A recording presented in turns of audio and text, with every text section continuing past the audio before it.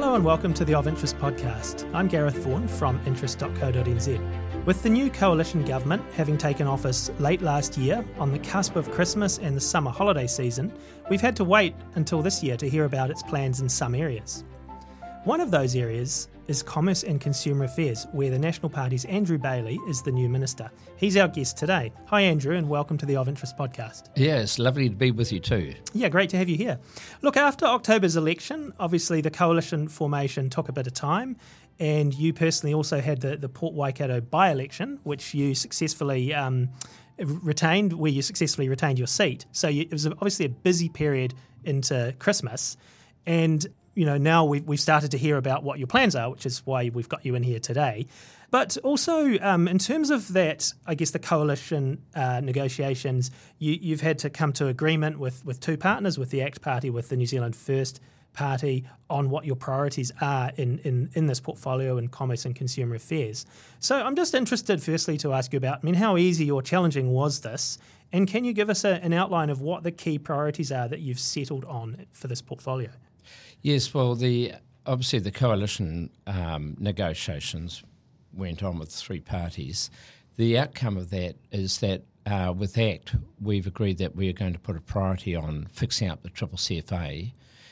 With New Zealand First, there's a priority around the grocery market and how we respond to that. And related to that is also the banking industry. It's been agreed that we'll do a select committee investigation. And then all the national proposals that we put forward in the election were also part of that agreement, which we had obviously flagged CCCFA, but also a review of COFI. So that's a mixture of things that transfers all the commerce portfolio, which is exciting for me because there's lots to do. Yeah, absolutely. Look, just in terms of your banking select committee inquiry that you mentioned, do you have a time frame yet for when that is? Because I guess just in the back of my mind, I'm thinking, well, the Commerce Commission's obviously doing its market study on personal banking services, and they've got their interim report due out in March. Yeah. So are you going to wait till after that, or are you in a hurry to get it going? I am in a hurry, but I want to wait for the report from the Commerce Commission. Obviously, the Commission study was focused on retail banking, and you'll probably be aware that last year I was quite critical of that. The reason why I was critical is it's inconceivable to think that the only thing we need to worry about is lending for mortgage type, because that's most of the personal lending. Because for businesses, actually, most small business owners put up their house as security for a loan. And so to divorce those two, that was one area I was critical about. But I think there's other areas where we might contemplate doing a further inquiry. Okay, so it's going to have a broader focus than what the Commerce Commission is looking at. Well, I don't want to prejudge it because I want to see what the results have come up. But there's areas that you could look at, and I raised three possibilities prior to the election last year. One is, why have we seen outflows from the productive sector like small businesses, farming and property development, which is really important if you want to build houses in New Zealand. We've seen funding come out of that sector going into what I would term the unproductive sector, which is the mortgage market. That's an interesting thing because obviously it has a big impact on businesses in the productive sector. And then there are things around margin, then there's things around capital adequacy ratios that the Reserve Bank manages. Now, because what that means is that will help banks determine where they put their money and where they invest their money, whether they want to invest in more mortgages or whether they want to invest in supporting businesses. So those are areas I sort of talked about. I'm approaching with an open mind. I want to see where they've got to with the retail, but I think inevitably there's be some other areas we want to cover. Yeah, that sounds like you're going to be looking at bank capital requirements. So you'll be wanting to hear from the Reserve Bank. Well, I don't want to prejudge it, but I'm just saying, that those are possibly areas we want to look at. I've obviously got to agree this with not only my own cabinet colleagues, but also with New Zealand First. So we'll be putting all of that into the mix, and ultimately we'll be working out what's best to try and work out how do we get a more effective banking sector and that supports particularly the productive sector of New Zealand economy. Okay, so it sounds like it's going to be quite a significant inquiry, so we'll look forward to hearing more. Look, before the election, National was talking about repealing the Conduct of Financial Institutions Act, or COFI, which you mentioned, which obviously was introduced by Labor a couple of years ago, and with the idea of introducing a fair conduct principle through which financial institutions are required to treat customers fairly. But now, obviously, post-election, you've said recently in a speech you gave that you're not going to discard COFI, but you want to perform a targeted reform to ensure the good conduct obligations are proportionate and fit for purpose. Why the change of mind there? Yeah, so I've sat down with a number of players in the period before Christmas and said to them, look, what would you like me to do, given that some parties, and particularly large institutions like some of the banks, are filing their COFI obligations now. They've actually started filing with the FMA. So I said to them, what do you want me to do? And then I was also very conscious about smaller entities because I've had lots of conversation with them over the past year. So where we landed was the large institutions said, look, we've spent a year preparing our report for the FMA and we've invested all that money. Let us go ahead and do that. So I've said, okay, for those entities that have done it, fabulous, and they've incurred a lot of money. These people have spent a huge amount of money doing these reports. But also the other side of it was, being true to what I was talking about, where we were going with the COFI reports, we were starting to go down the process, and this is one of the reasons why we opposed it at the time. It was a very procedurally based sort of reporting. What is your steps that you have to do, and you have to document them, all that sort of stuff. And what I was concerned about is I want to make sure that people have to do their reports, but it's got to be proportionate, it's got to be fit for their business. So what I've said to people, first of all, for those who haven't started on that journey, and there's a lot of entities that haven't because of the sheer costs of staring down the barrel at them, I've said to them, look, first thing we're going to do is we're going to say, you as the owner of the business, whatever it might be, a financial institution, you are the one responsible for preparing the report. It's not for the FMA to try and interpret what your business is and say whether your report's appropriate or not. You have to do it, and I do expect you to do it. So everyone will be required to do it. The second thing is I am going to ask FMA to provide guidance to those entities who haven't started the process. So there's much more clarity around it. A lot of people were saying to me, look, because we haven't got real clarity, we don't know whether we have to be overly conservative and write huge pages or whether we can just tailor it. So I'm going to ask the FMA to provide that guidance. So that's the second bit. And I think the whole thing around this is I want to make it proportionate. So to give an example, if you're a small entity and you've only got 50 clients, your policies will be quite different from a bank that's got 2 million clients. Now, the other thing I've said, there's 4 specific areas that every entity must report on and must have a policy around. The first one is, how do you engage with your customers? Second one is, how do you develop new policies that you sell, whether products or services, whatever? How do you know they're fit for purpose, meet legislative program requirements, etc.? Third one is, how do you manage your complaints, which is vitally important. So aspects in that you'd expect in the guidance. Does it have a degree of independence? What are your KPIs around responding to people? What are your procedures for people to interact with you, to lodge a complaint? And that sort of framework that I want to put in place. So there's actually 4 of those that I've been very clear about, and that's where all companies or financial institutions will have to report on. But it is proportionate, and it is ultimately for the directors of the companies concerned to work out what's important to them. But my main point I would say to you is that we are concerned about making sure all financial institutions adopt and adhere to good conduct. It's not about diluting that concept at all. That's not what we're doing. What we're trying to do is stop the sort of this over-reporting that doesn't actually lead to better outcomes. Okay.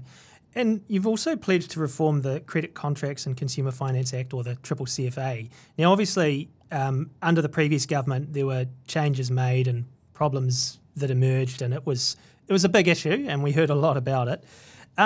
So, I mean, this act, obviously, the initial aim of it is to protect the interests of consumers in connection with credit contracts. So I assume you must feel it's not serving consumers as well as it could. It's not serving its purpose as well as it could at the moment. So what are you hoping to achieve by reviewing it? So first of all, I'd say to you, I was on the Finance and Expenditure Committee when these reforms were proposed. This is the legislative reforms to put more controls around high-cost lenders lending to vulnerable New Zealanders. I fully endorse that, as National did, and most of our coalition partners did as well, right? Everyone liked the concept of trying to put more controls around these high-cost lenders, preying on vulnerable New Zealanders. What was so disappointing in 2019, and the reason why I'm really angry about it, is that the minister then went away and worked up a whole lot of regulations that don't come before a select committee. He has the power to do that, and he did. And what has happened, I know there's been successive changes to it because it simply hasn't worked. And where the rubber's hit the road, if you talk to the Banking Association, they will tell you that even now between 5 and 7% of loans that would have otherwise have occurred to people in mortgages, house lending, is now not occurring as a result of CCCFA. So when you think about 450 billion of house loans, I think, across New Zealand, even 1% is a massive figure, right? And so these are people simply not getting it because the banks are now being overly conservative. But where it's really pernicious and horrible is here we are sitting in Auckland.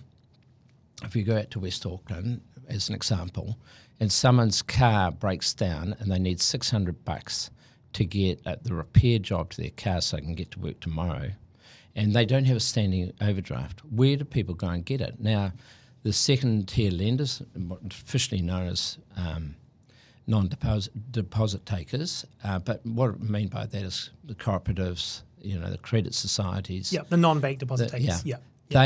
They are now finding that the cost of trying to assess someone, the affordability test, means that, and I'll give you a specific example, someone in Te Awamutu, I mentioned, it's a good little provincial town, they said what would normally have taken them to process, say, a loan for $1,000 would have taken between 2 to 3 years prior to 2019 reforms. Now takes them 8 to 10 hours. That means rather than being able to offer a $1,000 loan or even a $500 loan, their minimum, I think, was $3,000. So all we've done, the very people we're seeking to protect, the vulnerable New Zealanders who find it difficult to get credit for stuff they really need, now can't get access to small personal loans and things like that.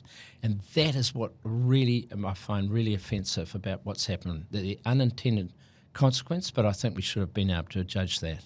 And so what I want to do is open it up so people can get lending. The balance is there are some people who should be able to get lending who are not currently getting it, but we still need to have in place proper controls around high-cost lenders preying on vulnerable New Zealanders. So it's the balance, where we get that balance.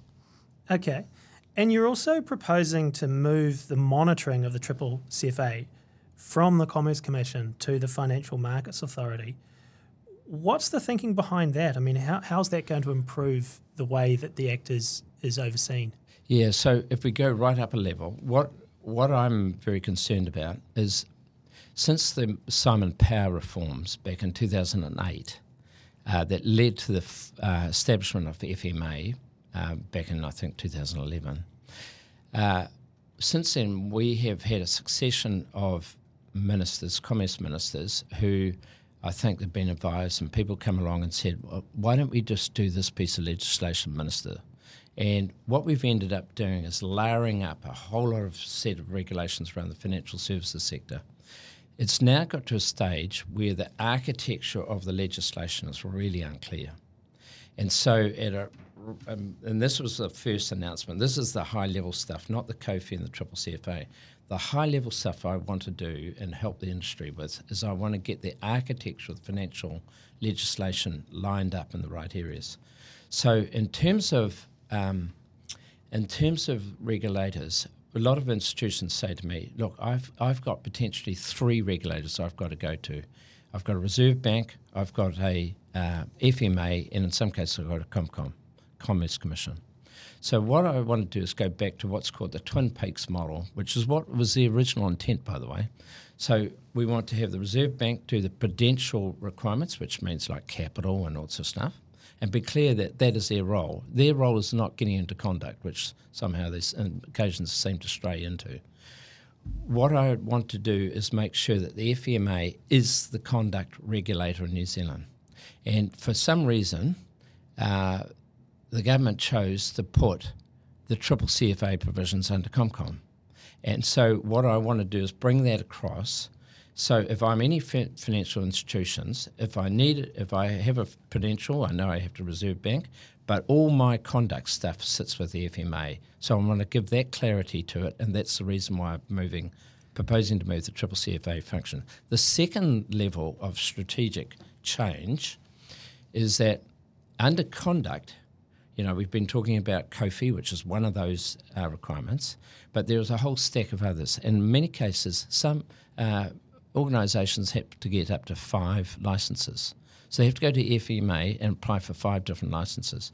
So what I've said as part of the COFI reforms, when that's all in place, and it's got to be in place by mid-next year, 2025, is I'm proposing to migrate to one conduct licence. You're either reputable or you're not, and give away all these multiple licenses. You have to compliance costs and all that sort of stuff, and give that clarity around. I get a prudential licence from the Reserve Bank, and I have one licence from the FMA. So, yeah, do you think, obviously having this structure that you're talking about, the Twin Peaks structure, that will simplify things for financial institutions. Yeah. Clearly.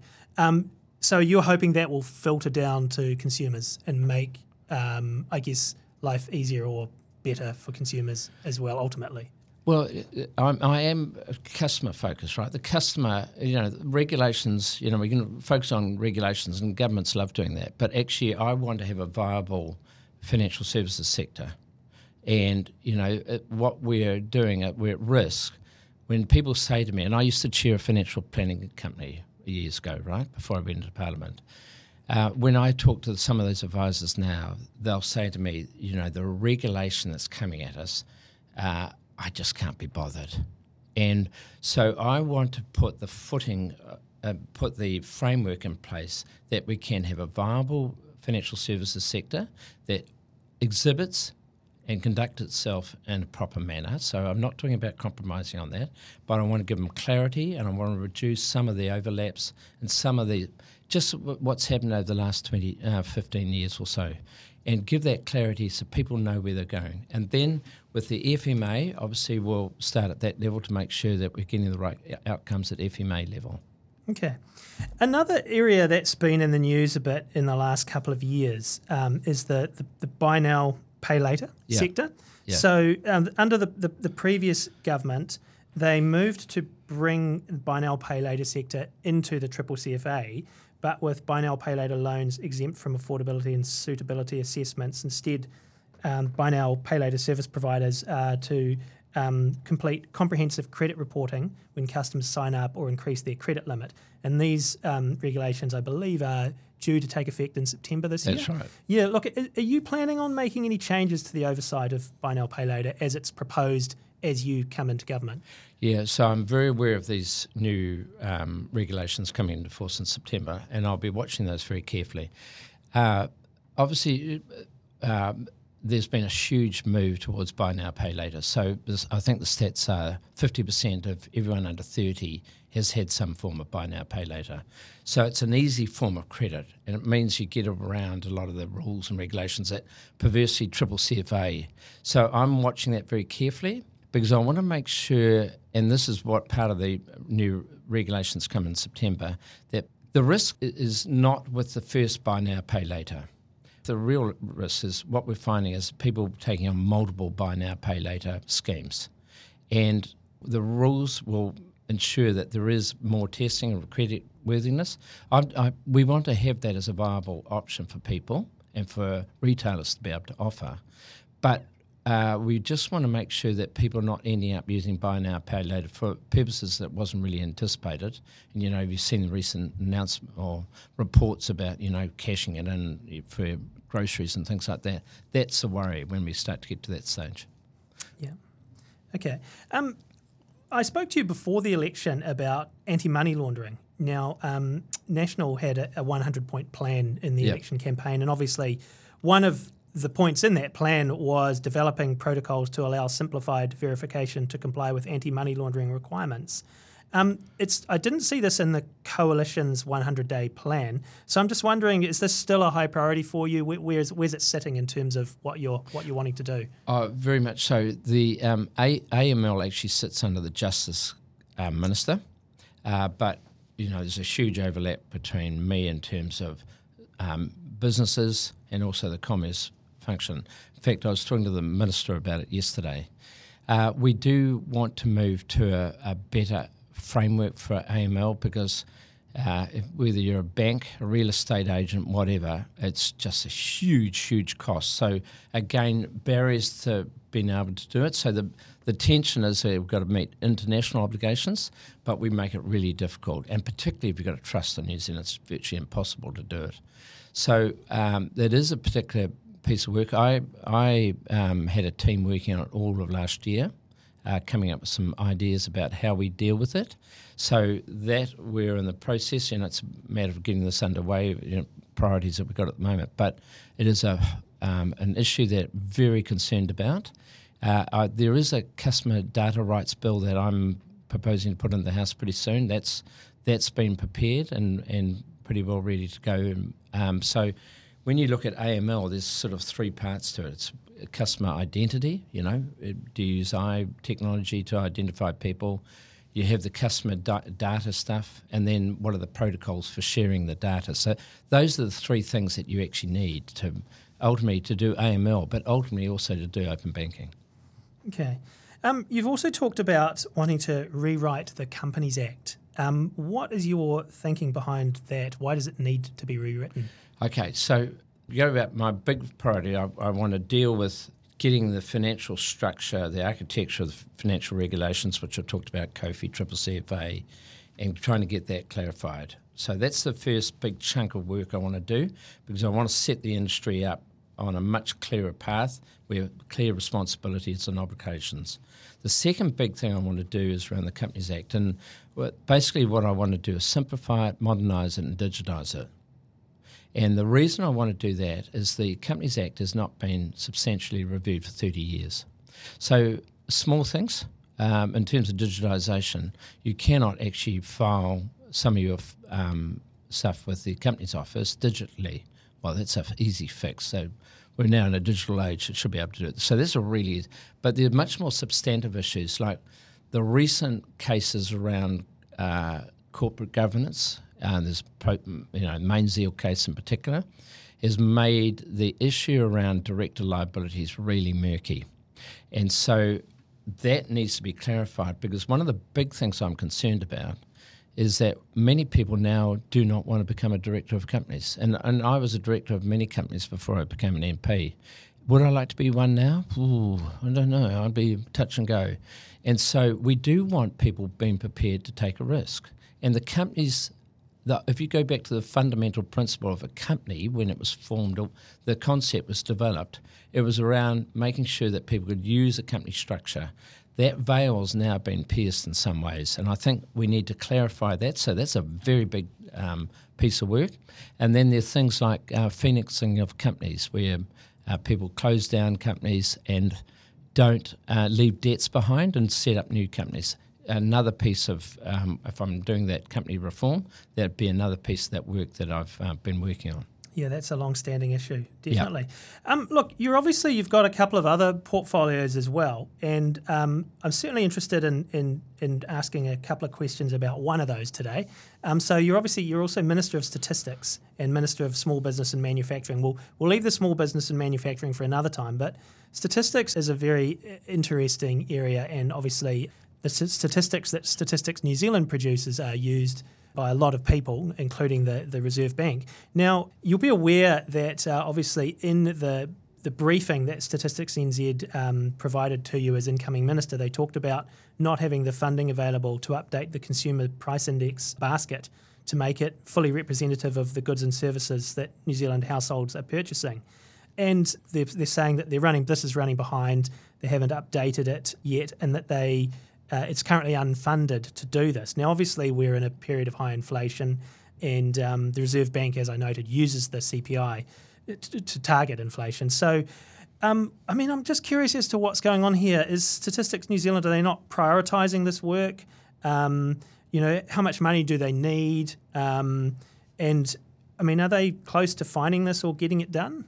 So what Stats New Zealand have done is they've actually now publishing monthly as opposed to 3 monthly defined CPI figures. So what they're doing now is publishing monthly figures that don't have the degree of confidence or statistical reliability as the 3 monthly figure, but provide a very useful indicator. And in fact, the reports we're now getting back from the banks and Reserve Bank and all those entities saying it's a really useful insight to them. So they have gone some way to doing that.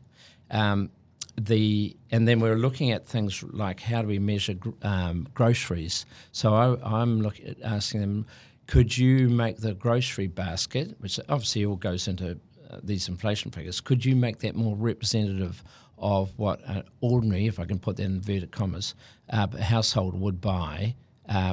So some things like that we can do to make more confidence level, but the project to move to a monthly, for instance, CPI type arrangement is tens of millions, and it's not important actually. What I think they've done a really good interim step that the market's welcome, but I think just taking this up a level again, what I've said to Stats New Zealand, they in the main are really good at capturing data, and so that's fine as far as it goes. What I'm much more interested in, if you're in the military, what drives the military? It's the intelligence that you have, and that's where you put your forces or whatever, right?